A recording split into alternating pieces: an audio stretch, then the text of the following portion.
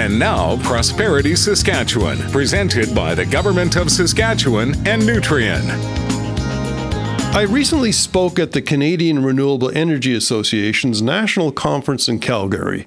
The event was called Energy Transformation Canada. A common topic at the event was the wind and solar power supply chains, the string of companies and supplies that are required to build a wind or solar farm. My comment was there is no wind or solar supply chain. There is only the supply chain. Yes, there are suppliers of solar panels themselves and wind towers and turbines, but other than that, everything is pretty much shared. It's the same copper mines making the wiring materials, the same ships, trucks, and rail cars hauling goods. It's the same crane companies lifting the pieces, the same concrete companies pouring the foundations, and the same electrical companies installing parts. So when there is a supply chain problem, basically everybody has a problem, except for some very focused pieces. I'm Eric Anderson from SIMSA.